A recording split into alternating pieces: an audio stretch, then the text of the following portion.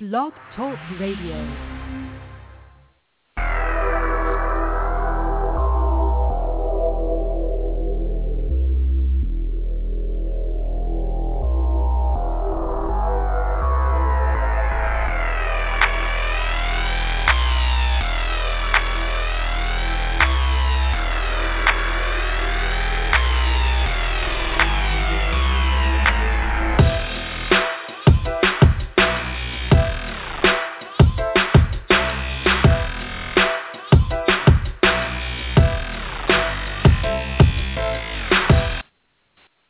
Jayme Joshua Live here Sunday night at 11 on Blog Talk Radio.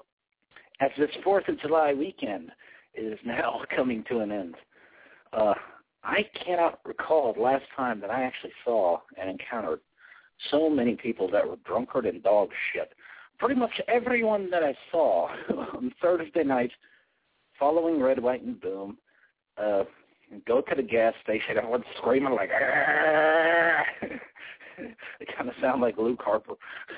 But have you ever had to have a conversation with someone that was just loaded beyond belief out of their mind, and you're like, it just doesn't go anywhere? Like the natural progression of a usual conversation with someone that has not been drinking, it just moves along a lot quicker than someone that's just drunker than all fuck, than a dog turd submerged in 151, and it's just painful.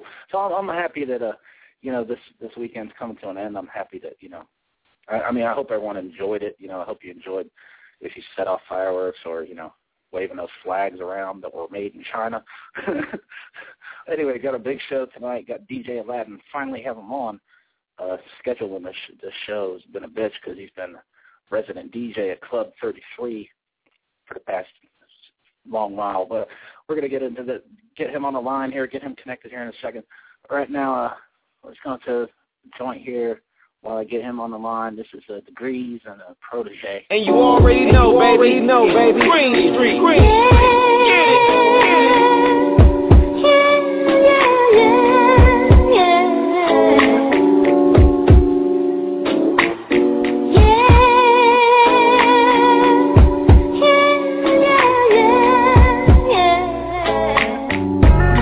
To my old shit. The day I recall was being back in my old whip, listening to Tupac and Big with my old chick. Only 17, living life on my grown shit. Blowing good weed on the steps, taking a couple breaths, and thinking about the people I'm gon' miss. 4-4, Uncle Kenny, I'm married to. I never will forget the sad day we buried you. Fresh pair of Timbs, living was so good. Syracuse, New York, where niggas was so hood. Chilling with my family, brothers and all that. Dirty ass gigs, tell them bitches to fall back. Never had a dime in my pockets to still hustle. Mama worked 2-4 jobs but still struggle. My brother was a thug, he was getting in real trouble. And after all of that, a nigga is still humble. What happened to a good old days? What was this, a good life? All my friends faded away. Take a look at my life.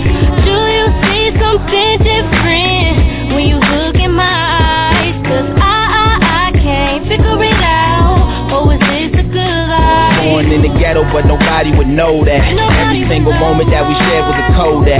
Every single jersey that we wear was a throwback. That just rolled tight with some sticky to blow back. No skinny jeans, shirt size was a 6X. And if I had more than a stack, it was success.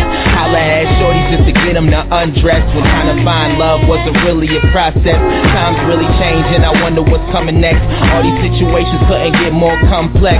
Our government is failing, our currency is changing. The next president we have could be Asian. Fake people claiming that they keeping it real. Your own crew starving, they'll leave for a meal. You better watch your back in 2012, or you'll be doing 95 on the highway to hell. What happened to a good old days? What was this, a good life? All my friends faded away. Take a look at my life. Do you see something different when you look in my eyes? 'Cause I can't figure it out. Or was this a good life? Yo, while you finger on your smartphone and your laptop, make sure you subscribe to my YouTube page. Just Google James Marshall. Jayme Joshua Live here on Blog Talk Radio. Got DJ Aladin on the line. What's up? Not a whole lot, man. How's it going, Jimmy? Pretty good. Did you do anything for the 4th? Anything? Set off any fireworks? Actually, what I did is I actually went down to Red, White, and Boom here in Columbus, and I just kind of hung out there for the night.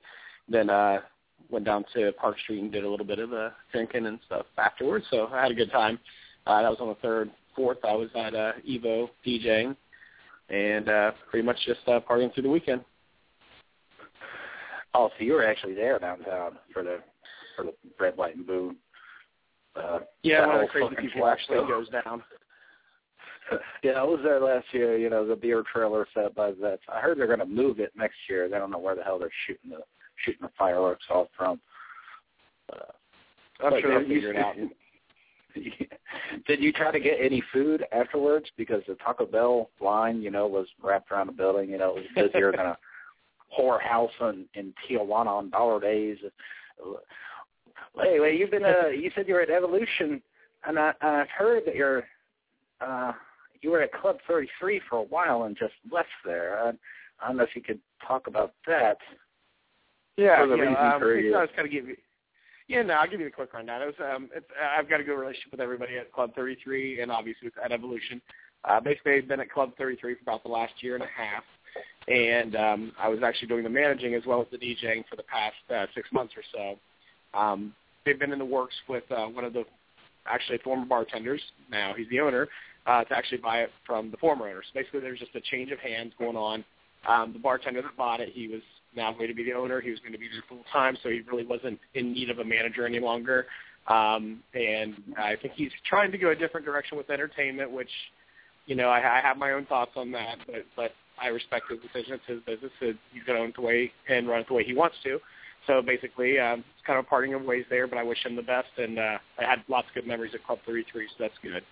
And in the process, went and talked to my buddy Jay Shaka over at Evolution, and we kind of talked about some needs that he needed to have plugged in and ways that I could possibly help him out, and that's kind of what I'm doing now. So I'm back, I guess you could say I'm back home.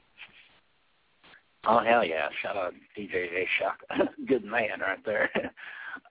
Yep. A friend of the show. So how did you, most people in life and the average person living a life do not know or never encounter or actually meet or get to talk to any actual DJs. So the first actual question that most people would probably be wondering is, how did you actually become a DJ? Okay. My story's, I'll give you the thing that everybody's going to say. If you talk to anybody who's in music, whether it's a DJ playing other people's music and mixing it or someone who makes music themselves, they'll tell you the same story. They were into it since they were kids. We all love music. I don't care who you are. I've never met a person who goes, I freaking hate music. Who hates music? Everybody loves music. So, yeah, of course I grew up loving music and loving all genres of music. My dad and my mom, they listened to everything. So, I was exposed to lots of different stuff. So, basically going through high school, I became, a band nerd like everybody else that usually sticks with music. And this is surprising. Like, everybody always thinks of musicians as these really cool people, and everybody thinks of these guys in high school marching bands as real dorks and stuff. But most people who are into music, that's how they got started. Is they were actually, they learned at a young age. So anyway, that's how I got my Marilyn Manson. Marilyn Manson was a prime example. Marilyn Manson was the biggest quote nerd dork in high school. There you go. Well, he it's debatable whether or not he still is, but that's how a lot of people in music get started off. Is they learn at a young age. They learn to play something, play an instrument, or get involved that way, and then they roll with it, which is exactly what happened with me. But what I've discovered is probably sometime in high school, listening to the radio on the weekends or whatever, you would hear club mixes where they were actually broadcasting certain stations live from a nightclub. And then you get to hear music in a different way than you normally hear. You go buy an album, you listen to your track, the track's over, you listen to the next track, that track's over, you listen to the next track. Listening to people mix live and blend the songs together, and that's kind of what really inspired me and said, wow, that's really cool. You hear two songs playing on top of each other, mashed together, and, mixing from one to the other without any breaks. That was awesome to me. Funny thing is, though, a lot of my friends, when I was into that, a lot of my friends were going, I hate that. I hate the way they just play the songs over top of each other. Like, what are you, crazy? But ultimately, it's led to a pretty good career for me. But let's see. From there, I just started listening to that. That kind of got me into it. I actually started messing with a 4-track recorder that my dad had. Not even an 8-track recorder, 4-track recorder, and started mixing songs together myself. So I didn't just start on 2 turntables and a mixer. I started in the most difficult possible way, which is where you're usually literally trying to line up a tape with another tape and play them over top of each other and record them at the same time where you can't even hear them, and then see if it comes out sounding good. So it was a big trial and error method, but you learn a lot about, and maybe it's a little techie for people who are not DJs, but pitch control. You're actually going to change the pitch of the song, slow it up or speed it down so it matches up the next song coming in. And I learned a lot of it that way. But what ultimately got me into truly DJing was a buddy of mine who we'll probably talk about here in a little bit. A buddy of mine named Mike. He had a little bit of DJ experience with some older friends of his, and right after high school, like almost immediately, he got asked to come do this event for an organization called Need, which I guess the easiest way to say is it's before Ben Green was popular. These were teenagers who they basically were tree huggers. So it was fun, but it was a friend of ours from high school. She said, I'm directing this thing. We need a DJ for the weekend. We can't pay you much. He said, that's fine, but he called me up because he knew I had like this really extensive music collection, said, hey, why don't you come with me? We'll bring our speakers out. I don't know what our setup's going to be like. We'll just pack up our 2 cars and head on out. So we headed out there, but the problem was he got his keys locked in his car. So he's outside waiting for AAA the whole time, but we've got all of our stuff set up inside. So I get a crash course on how to use a mixer and a turntable and a CD players, and next thing I know, I'm rocking this teenage party, and I'm hooked. I'm hooked for life. I mean, it was literally just like that. The thrill of it made me go out the next day, literally the next day with my credit cards, because fresh college student, had my credit card. Go out the next day, and I bought up some equipment at Radio Shack and bought some records and stuff, and I mean, the rest is history. We kind of put together some turntables, and me and my buddy went at it, and eventually worked our ways into DJing for weddings and bars and whatever. It didn't take long. It was a quick startup. So you started at these parties, and you DJ'd weddings before too? Yeah, actually, it's funny. My first paid gig was a wedding. Oh, I DJ weddings in the regular, like probably at least once a month. But my first paid gig was a wedding. It was actually at the time I was working at the Columbus Metropolitan Library, and one of my bosses, who was a librarian there, he was getting married. And he said, look, I've called around, I've gotten some prices. I know you're into this now. And he said, I'll just tell you what my average cheap price is, and since it's going to be your first gig ever, I'll let you do it for that price. So basically for $200, I put together my stuff, went out there, and I felt like I put on a really good show. I mean, he had a good wedding, good reception. Everybody was pretty pleased, and at 19 years old or 18 years old at the time, what more could you ask for? You're making easy money playing some music and doing something you love to do, and eventually that worked into my first club gig not long after, which was at Desert Rose nightclub, which is in Lancaster, Ohio.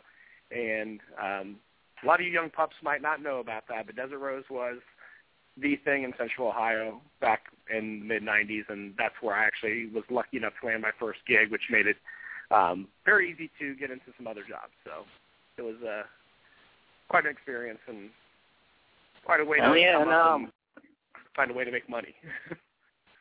And I know the name is important now.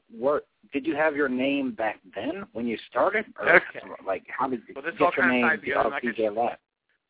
Well, the DJ Aladin name was not chosen by me. Basically, my buddy who I went out with to do this gig that locked his keys in the cars was stuck out doing AAA while I'm DJing this team dance for my first gig ever. That's my buddy Mike. Well, when we started going to Desert Rose, we were going on the regular as customers, but we were also bringing new music in for the DJ at the time. Being out in Lancaster, they didn't really have, and I'm going to throw back some old names here, they didn't have Media Play and Camelot Music and all these, record tape outlet, which, God, it's like these are names that most people don't even know about, but they didn't have those out there. So we're getting new music before they do. We'd bring it out, and it's almost like they relied on us to bring it in. It's kind of how we got our into it. And we basically, they don't give anybody your real name. You can't go by your real name when you work there. Everybody from the security guy to the manager to the DJs, they all had a nickname.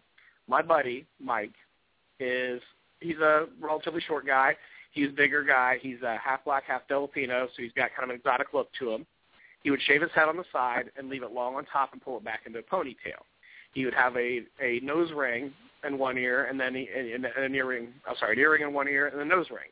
So basically, by default, with his mustache and goatee, he got named Genie from the movie Aladdin. So by default, I become Aladdin because we ran together. So that's how a white ginger kid becomes named DJ Aladdin after some Arabic guy that I look nothing like. So there's the origin of the name Aladdin. God, and it was a sad day to me when Media Play closed down and Camelot. There was even other ones like Quicksilver, just different places that sold actual singles, with instrumentals on them. Yes. And different things of that nature, and you don't have that these days, anywhere. No, that's how I got into it. I mean, that's one of the great things about DJing was it wasn't about going in there and playing the same song that everybody heard on the radio. It was about the remix, and that's what was also about these record stores. Is even before I knew that I was DJing, when I was just playing the music at parties. I mean, that's really what I was. I was just a guy in front of a stereo switching tapes, or switching CDs, or switching whatever. But what I was doing is I was actually going out and buying the CD5s, which are like the CD singles of the day that had the original mix. They had an instrumental, they had an acapella, they had a remix, and maybe another remix. You might get 5 tracks of one song on one single, and these all still exist out there. You can get them if you really go through the vinyl outlets especially, but it's much harder. It's like now everything's digitalized, so you're getting all your stuff, from iTunes or wherever. But back in the day, that was the thing. You'd go through and you'd flip through, and you didn't know what it sounded like. You couldn't sample it first. You just said, okay, well, this, I like Sir Mix-a-Lot, Baby Got Back, and it's got some mix on here called the Hurricane Mix, and let me see if that's the one that I like. And that was my first big, I would say that was my go-to song for the longest time was the Sir Mix-a-Lot, Baby Got Back Hurricane Mix. But yeah, what was actually the first actual song or record that you bought, album? Well, after the first album I ever bought with my own money was when I was a kid. I would believe it's probably Run DMC Raising Hell. And that was probably my first album that I ever bought. And it was an album. It was on vinyl. Back then, basically my dad being into music, he I had a cassette player in my room. He's like, no. We're going to get you a turntable. You're going to buy vinyl because it sounds better. And sure enough, he being supportive of whatever I did, I was like, well, I like this one. I was a kid. I didn't even want to say the title. I didn't want to say it was Raisin, H-E double hockey stick, whatever. But so that's the album I want to get because I like Run DMC. I've heard them on the radio. I've watched them on MTV, and he's like, okay, that's cool, So that was my first official album that I ever bought was, and I don't remember how old I was, probably 10 maybe. Yeah, I was 8 or 9, and I actually bought a Purple Rain vinyl. And then, of course, I didn't even get into rap or nothing until 1990. Like, before that, it was Def Leppard. It's completely on the other. Well, it's funny that you say Purple Rain album. That was like actually, Prince to this day is still one of my probably top 5 artists of all time that I respect, listen to, and love. Right. Probably, yeah. I mean, who doesn't love Prince? But do you even know about his obscure albums that he does, like the Rainbow Children? If people would buy them and listen to them for the actual musicality of it, not just look for some popular hit they hit on the radio, they might actually enjoy them. Right. I mean, a lot of these people call them washed up, but they're musicians who had their heyday. They had their big hits, and then in the case of somebody like Prince, he was somebody who he did the corporate way. He was on Warner Brothers Records for the longest time, making albums for them. And eventually they said, well, we don't want you to put out this song, because they're not what we want you to do. They're not what we consider commercial enough. But from his perspective, he'd come to the point as an artist where he's saying, I've made enough money. I want to make the songs that I want to make, even if they may not sell and play on the radio the same way that they used to. I want to put out my music. I want to be heard. He was a true artist. So, yeah, I mean, even the more obscure albums, they're worth owning for sure. Exactly. He kind of actually originated the whole format of the 3-4 minute pop song, like when you think about a Kiss or When Doves Cry. And then like when he left Warner Brothers and started making the songs that he wanted to make, it was kind of when, people kind of, everything falls apart, if you don't have the big push promoting the album. Right, that's why he lost his major label deal. I mean, he was signed to Warner Brothers to do these projects that he had to put out so many more albums, and literally he almost just kind of gave them crap to put out. And it wasn't necessarily crap, but he gave them 10 tracks to put on an album. You know, when we all know you can fit 15, 16 songs on an album, he'd give them 10 tracks, you'd get a 35-minute, 40-minute album, just because he wanted to give them just enough to satisfy his agreement with them so he could free himself from his contract. But yeah, as far as a formula for a pop song, nobody made, funk pop like Prince did. And, I know some people say, oh, Prince is pop, he's not funk, but he's definitely got funk influences in him, and you'd be crazy not to see him or hear him. Yeah, do you have the Lotus Flower MPL Sound album? Came out about... Yeah.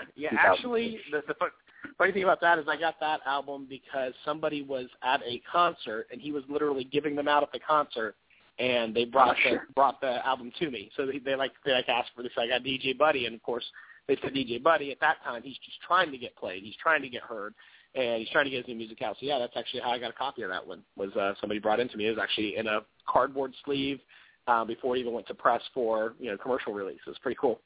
Yeah, I had to wait for the commercial release. I had to go get a shit from Target, but that was kind of like a return to the form as far as this old sound. Yeah.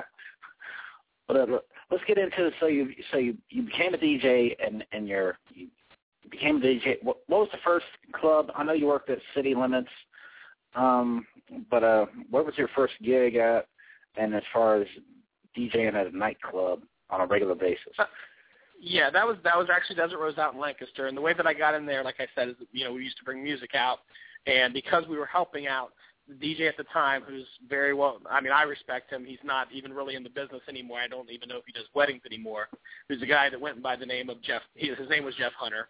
He went by the name of Jazz when he DJs, Jaz, but he wouldn't use Jazzy Jeff because Jazzy Jeff was already out there. But Jazz was the DJ at the time, and I guess it's a matter of good timing. I got in there with him. He asked me if I want to spin a couple tracks, and he had me cover a couple teen nights for him, being that I was only, 18, 19 at the time. So I would do a couple teen nights here and there, and eventually what happened is he got engaged. He was getting married. His wife-to-be kind of wanted him out of the club scene. He kind of wanted to do that for her, and he said, look, I want to pass the torch to you and, kind of hand this over to you. He said, but the problem is, the manager doesn't believe that a 19-year-old guy can rock the crowd. So what I'm going to do is I'm going to let you DJ with me for about the next 2 months, and I'm basically going to sit back there and push buttons on the whiteboard, and I'm going to let you do the thing, so that way you can see that you're worthy of it. And even though the manager was leery, that's kind of how it went down. I mean, that's how I got into it and got my gig, and I stayed there for about almost 2 years. Well, about a year and a half. I think it was like 95 to 97, and really loved the place. Got lots of great memories of Desert Rose. A lot of people don't remember what it's like. But if you think of, I know a lot of our listeners here that are probably from the west side of Columbus, they know what size Evolution City Limits is. Imagine that place, multiply it by about 1.5 times, and you've got exactly what Desert Rose was like. And there's just so much to that club that was really cool that it's very unfortunate. Once I left there, they made some changes almost, within months after I left that just really, in my opinion, took away from the nuances of what was so cool about the place. But I know they were going in a different direction, and which is part of the reason that I left. And, now it's kind of funny because the place was called Desert Rose, and everybody called it Desperate Hose. And they called it The Rose. And now the funny thing is that here we are years later, the same building exists, and now it's called The Rose, and it's a church. If they knew all the dirty things that happened in that building, they would never they'd be struck by that. That's kind of like the Bluestone. Didn't the Bluestone used to be a church or something? Yeah, the Bluestone was. It was a church also. So it's amazing that what things go through. So you're out here and you're as a DJ working the current scene, because you haven't been out of the scene at all. What's your opinion right now? I've taken 3 or 4 months breaks twice. I've taken a 3 or 4 month break twice when I thought I was going to be done, and I couldn't stay away. I thought, I'm going to take a break, but then the itch is there. It's ingrained. I don't know when I'll ever stop. Yeah, what's your opinion of the current scene in Columbus? Oh, the current scene here in Columbus is it's tough. The problem is now, and this is probably other cities might face the same kind of challenges that we do is that it's easy to get into DJing now. You buy some software, you buy a few pieces of equipment, and the software does a lot more work for you than it ever did before. I'm not against software at all. I use it, and almost every DJ I know uses it. People who sit here and go, oh, well, you're not a DJ if you don't use Line, or you're not a DJ if you don't use this or that. That's not what DJing is anyway, so it doesn't matter. I'm not threatened by all the people who are getting into the business at a young age with very little experience, because ultimately that's not what makes you a great DJ. The problem, though, with the scene is that there are so many DJs out there and only so many places to work. So it becomes harder and harder for a bar owner or manager or anybody who maybe doesn't completely understand that aspect, that side of the business and what it means to them. It's harder for them to find out who they should be hiring. And there's always a guy out there that's willing to come in and say, I'll do it for less. I'll do it for half the price of the last guy. There's people who will do it for free just because they want to be in there, and they're probably in there for the wrong reasons if they're doing it for free. I'm not saying you should be in it all for the money, but if you're doing it for free, you're probably in it for the drinks and the girls. And while we all love to drink, and who doesn't love girls nowadays, that's not the reason to be into it. I mean, that's not going to make you laugh. The DJs that I know that have lasted in this business lasted because they love music and because of what they do. The problem with the scene, though, is that like I said, you've only got so many clubs, and you've got a ton of DJs, so you have a lot of clubs that are switching DJs all the time, not just because they want the variety, but because literally it takes them a long time to find someone who's good. And when they do find someone who's good, they may latch on and run with that person for, a long time, maybe even a year or more. And one of my claims to fame, I mean, I take great pride in this. I haven't played a whole ton of bars. I have not played a whole ton of venues, but I've been constantly employed as a DJ for 19-plus years. And the reason why is because I feel like I take it very personal to do exactly what that venue needs to keep them going the direction that the ownership wants them to go. If I feel like the place is not going the way that I want it, if I feel like the management or the ownership is not correct, then I will go ahead and move on my own. But for the most part, every gig that I've been at I've been at for at least more than a year, and some of them, like City Limits back in the day, I was there for a total of like 7-8 years. I mean, it was the longest running gig that I've had. So that's the scene, I guess. I'm sure during all the years you have a lot of. We keep talking over each other. Okay, to come back to the scene thing. As far as the scene is concerned, I think that there are a lot of talented DJs in Columbus that get missed over. But I think the ones who truly are the best, they're regularly employed. They're out there. They're doing their thing. And as far as the club scene in Columbus is, I think it could be bigger. But for the most part, if you're not downtown, you're probably not a great dance club, with the exception of a few on each side of town. I mean, you literally probably have one West Side club that's a dance club, and that's Evolution. You probably have one East Side club that you could consider a dance club, which was Screamin' Willie's. Now it's called Exclusive, and I really don't even know what they're doing there. I honestly haven't been there since they've changed the name and decor or whatever. And up north, they've got a lot of places that try to be dance clubs, but they don't last long enough. They just don't have the staying power to say for sure what it is. For the most part, the scene is downtown, and that's what's kind of cool about Evolution is they actually try to bring a lot of that downtown atmosphere outside of downtown, so you don't have to travel and get your DUI coming back and forth from Columbus downtown. Yeah, it sounds like a lot of these places will like try to reinvent themselves, and it ends up not working. Oh, exactly. Yeah, you close down because your old theme just kind of wore out. They reopen either under new ownership of the same people. They try a new theme. And honestly, it is harder for nightclubs and bars than it used to be, because the reason that people used to go to nightclubs and bars was they went out there to meet men. I mean, girls went to meet men went to meet women. That was the way you did it. You went out to the bars for that. That's not as much of a necessity as it used to be. We've got the internet now. People get brave. Yeah, they can try to date. They can try to hook up. They can try to get just casual sex. They can do all of that through computerized means now. So they don't necessarily need the face-to-face interaction. And for them, it's even, for the shy guy, it's safer over the internet. You can say what you want to say to whoever you want to say, however you want to say it, and the fear of rejection is not the same. But what it comes down to is people are going out to clubs less. The people who come to the clubs now really either want to go out for a drink and have a good time with their friends, or they really want to party and dance. But for the most part, they're not having to go there for the same reason that they used to. So it's harder for clubs to stay in business. So they really got to try harder to entertain their customers properly to keep them coming back. Yeah, and that's why I go out mainly is with friends and stuff. But as you've been working, like what are some like I'm sure you've seen a lot of shit. I'm sure you've seen a lot of the crazy things that happen as you've been working. Does it distract you if a fight breaks out? Do you just keep going? I mean, like what are some of the moments during all your years like that you would say were very tough to work through? Okay, well, I'll say that first of all, your question about, when a fight breaks out, what do you do?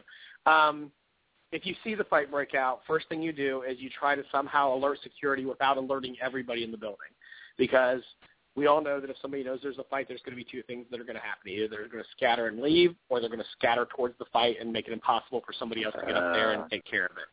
And it's an unfortunate thing. I mean, fighting is an unfortunate thing in any bar. Some of them have more and less problems than the other. Some of that's due to security. Some of that's due to environment. Some of that's due to just basically atmosphere of that part of town, whatever it may be. Exactly, environment. Drunk ass fucks. Right, exactly. You got drunk people, and the fact is, the busier that it is, the more chance that two people that don't like each other are going to run into each other and, do whatever they do. But if there's but my personal philosophy as a DJ is that if there's a fight that breaks out, my philosophy is if I can see that it's being taken care of already by the security staff, I make no mention of it. I don't stop doing what I'm doing. I keep on moving, because the less people that know about it, the better. If they don't know that it's happening, they will continue having a good time and enjoying their evening. Once, two idiots act like idiots, or more than two idiots act like idiots, then everybody jumps in or jumps around it or wants to see it. And it makes it hard for everybody to do their job, which is just subdue the two people that have probably had too much to drink and just need to go home and sleep it off or whatever it may be. So I try not to draw any attention to it. It used to be back in the day when I first started, the solution when there was a fight was to play a slow song to change the atmosphere and change the mood. I've been in here for 19, 20 years. The music does not cause people to fight. People cause people to fight. They could care less what song I'm playing at that moment. There's certain, obviously the music creates an environment, and if you play a certain kind of music all night long, that's fine. But stopping playing the music does not stop the fight from happening. It's not like, it's not musical fight. Musical chairs. Oh, he stopped playing the music, now we got to stop fighting. No, they're going to still go on. So I'd rather people don't now. But as far as crazy things, I've had people come up and spill drinks on my equipment in the middle of the night, making it very difficult to go on. And that's fairly recent. That actually happened within the last 2 years. Cost me, an $800 mixer, and it was not pretty. Guy never came back into the bar again. He was a regular before that, but he stopped coming in after that because he felt so guilty for what he did. Came back later in the night and goes, dude, I really was just coming up to give you a $5 tip because you've been doing a good job. I said, well, thanks for the $5. Now where's the other $795 that's going to cost to replace this thing? So, I've had crazy stuff like that. Crazy fun stuff. Yeah, it's a DJ. In this job, there's a lot of crazy fun stuff that goes on. There's always, if you're a lesser person with a less of an eye for reality, there's always girls that are, willing to make offers to get favors. I'll leave it as vague as I can there, but I want to hear more about this. Yeah. Well, okay, I'll give you an example. It's very tame by today's standards. But, back when I'm 18, 19 years old, just starting off, this is kind of cool. And I'm sure my ex-wife is not listening, which is good because this happened while we just started dating. But there's a girl who came up to the DJ booth who was a fairly regular at Desert Rose where I was at the time. And she asked for some songs or a couple songs, and I told her, I said, well, I've already played that one. She's like, well, what would it get to make you play it again? I'm like, I don't know. I said, I've already played it. We've only got 2 hours left in the night. And then at Desert Rose, we had a light guy that would, help out. It was a very big club, so we had one guy that ran lights while you DJ. My light guy comes over and goes, tell him to show him your boobs. So, I'm a 19-year-old kid, and I'm like, okay, yeah. And she goes, okay. Well, I'm not going to do it here in front of everybody. I'm like, all right. So we walk over into this amp closet, which is basically we had a closet where we kept all the amplifiers and everything. It was just basically all the sound ran through it. So I go in there, close the door. Sure enough, she shows me her tits, and then she asks if I would like to continue our activities. And that's when I had to say, no, I have a girlfriend, but you look amazing. And I went back to doing my job. And stuff like that happens quite often. Girls want to flash, whatever. And it's not as much as it used to, which is surprising because you think, people are more loose with that kind of thing than they used to be. But honestly, it seems like in the past, maybe I'm just getting older and less attractive, so they don't want to show me their boobs anymore. But it's a thing. I mean, there's stuff like that happens, and a smart DJ, a good DJ knows that, you know what, when it comes right down to it, you're not really into me. You're just drunk and wanting to have a good time and wanting to hear your song played, so I can completely talk to you in a different way to let you know, hey, I'm going to take care of you, play your song or whatever. You don't need to go that extra mile or whatever. But yeah, there's plenty of other offers. I've gotten offered drugs as a tip for playing a song, which I don't do drugs at all. I've got people, if you smoke up or do whatever you want to do, you people do what you want to do. That's your life or whatever. It's not my life, and it's just not what I'm into. But it's just stuff like that. They go, hey, you know what? I got a joint for if you play my jam. I'm like, I'll play your jam. You can keep your joint, but please do not bring it to the bar. Take that heck out to the car because you don't want to get busted in here with that. So, and there's always crazy stuff that goes on. Yeah, I'm sure any girl that you've been with over the years has to understand that you are in fact a DJ, so you're going to encounter these kind of things just from that line, that profession. Yeah, dating is tough. Dating is really tough, and if you ever, I don't know if you, I know you had Jay Shock on, and I don't know if he talked about this much, but in this industry, period, even for bartenders or something, it's tough. Dating is tough because, in a way, being a flirt and being the life of the party is part of your job, and the person that you're with has to be very confident of that. My ex-wife, for example, she was never confident of that. Let's just remove the whole girl showed me her boob story. She knew nothing of that. But she just wasn't confident anyway. She was very insecure about it. I remember my first night at O'Toole's on West Broad. I went there to after I was done with Desert Rose, that kind of got recruited to come out to O'Toole's. So I went out there for just kind of like a little tryout.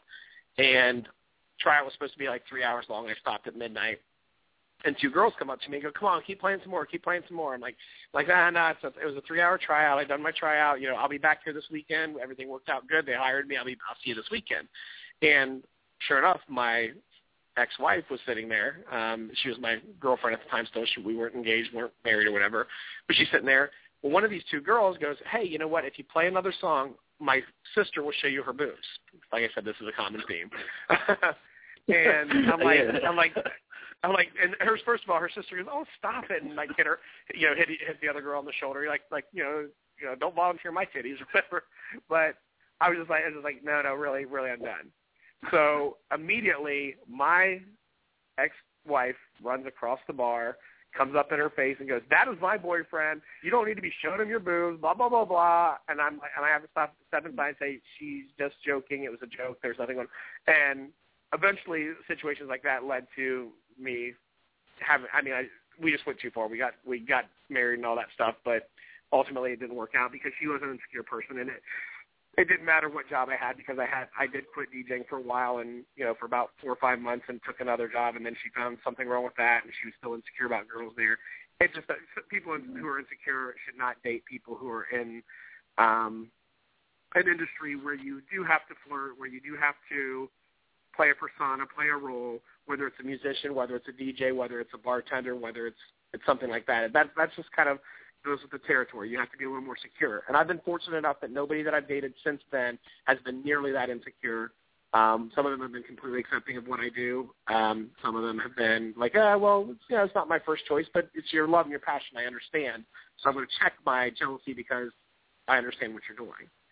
So it depends on the girl, but yeah, for the most part, yeah, jealousy is not good for this industry. Well, and also, besides that, the fact that any relationship that lasts even a year is an accomplishment. Despite you're a DJ and everything. It is. No, yeah. I just throw it. That's why I'm chronically single, is because honestly, nothing works out. I see too many people making too many stupid mistakes, and I'll call them out on it. And it's almost like if you're single long enough and you observe everybody else, you realize where everybody else screws up. So that way, when you are ready for a relationship yourself or find the right person, you feel better equipped to do it, because it's like I sit here and watch people screw up after screw up after screw up, and say, you should have saw this, you should have saw this, you should have saw this. And some of my best friends make the worst mistakes. And it's like I could warn them if I wanted to, but then I sound like I'm a hater and just don't want them to be happy. But ultimately, that's what I want, is I want them to be happy and stop making mistakes with people who are just going to make them miserable.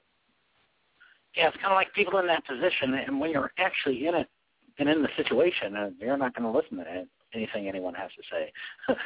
Absolutely. You'll regret it. You'll understand it and be like, you were right. Like later on down the road. Oh, but in that moment, you're thinking with your heart, and your heart's telling you that I love this person, or I care about them, or I can make it work. I can change them. They'll change for me. I'm that.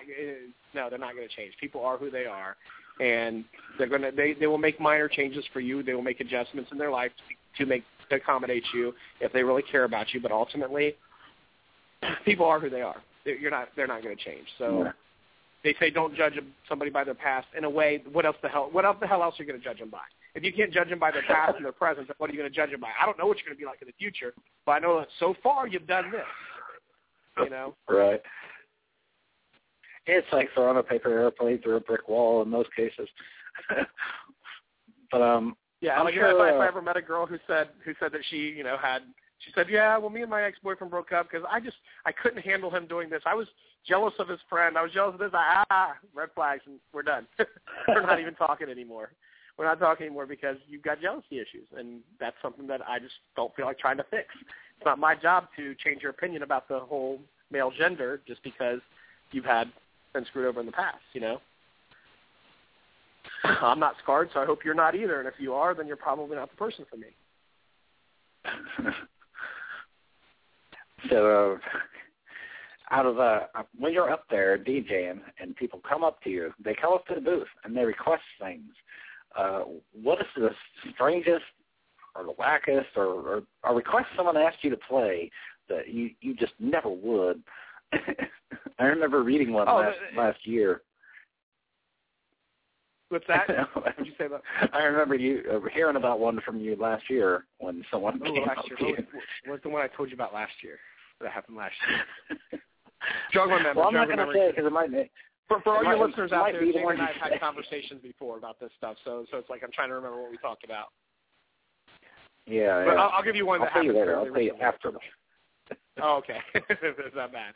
Okay, I'll give you one that happened fairly recently. A few months ago, somebody came into Club 33 while I was spinning there, and he came up and just asked for some off-the-wall stuff. I mean, it's a Saturday night. It's about 11:30. People are dancing, doing, whatever. It's a party night. And he'll come up and say, hey, man, can you play some Zeppelin? No, I can't play some Zeppelin. Straight up. You've got to look at your atmosphere and say, look, dude, okay, looking around here, what makes you think that these girls that are dancing right now want to hear Zeppelin? Well, they might not want to hear Zeppelin, but the dudes over by the pool table, we want to hear some Zeppelin. I'm like, well, you dudes over at the pool table aren't, dancing. And I'll tell people, honestly, once I say this, they kind of get it. I'm like, ultimately, women rule the nightclub. You make the women happy, and everything will go smoothly. Because the men will go wherever the women are. So I'm not worried about attracting men in. I'm worried about making these women happy. Because if they're happy, they're going to come back every weekend with more and more girls every time. And they'll basically, sucker you guys for more and more free drinks every time. So I don't care who's paying for them, whether it's them or you. Somebody's paying for these drinks, and I'm doing my job. So it's always about making the women happy. But the funny thing about this guy was he asked for all these things.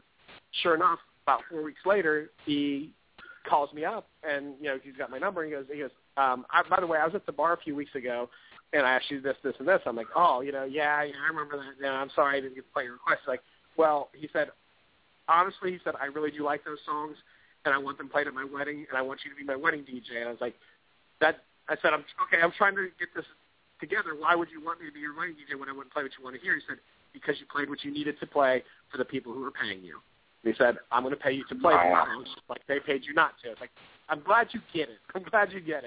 So, yeah, I did his wedding. It went off great. It was it's kind of, weird music choices, but it was what he and his fiance wanted, and, that you hired me to do a job. It's what I'm going to do. But there's always ones like that, and, of course, there's always people, and this is not to disparage anybody who does music locally.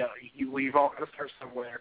But most of the time, if I don't know who you are, I've never heard you before, and you come up and ask me to play, hey, can you play my song? Can you play my song? I'm like, all right. You got a flash drive? You got a CD? No, man. Can you plug my phone in and play it off my phone? So look, dude, I've never heard your song before. It's on your freaking phone. I'm not playing your phone through the sound system